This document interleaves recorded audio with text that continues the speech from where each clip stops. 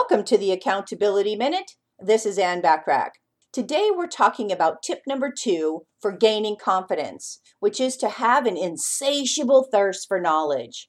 Your business will not survive unless you continually learn, nor will your confidence grow. When you don't learn new things, you can't offer expanded products or services, and that is a death sentence to your business. The market and demand are constantly changing, and if you don't change with it, you will be left behind. The more you know, the more benefits you can deliver to your clients and prospective clients. Keep learning and you'll keep gaining confidence. Tune in tomorrow to discover tip number 3 for gaining confidence. In the meantime, remember to take advantage of all the complimentary business tips and tools when you join my free silver membership at accountabilitycoach.com. Thanks for listening.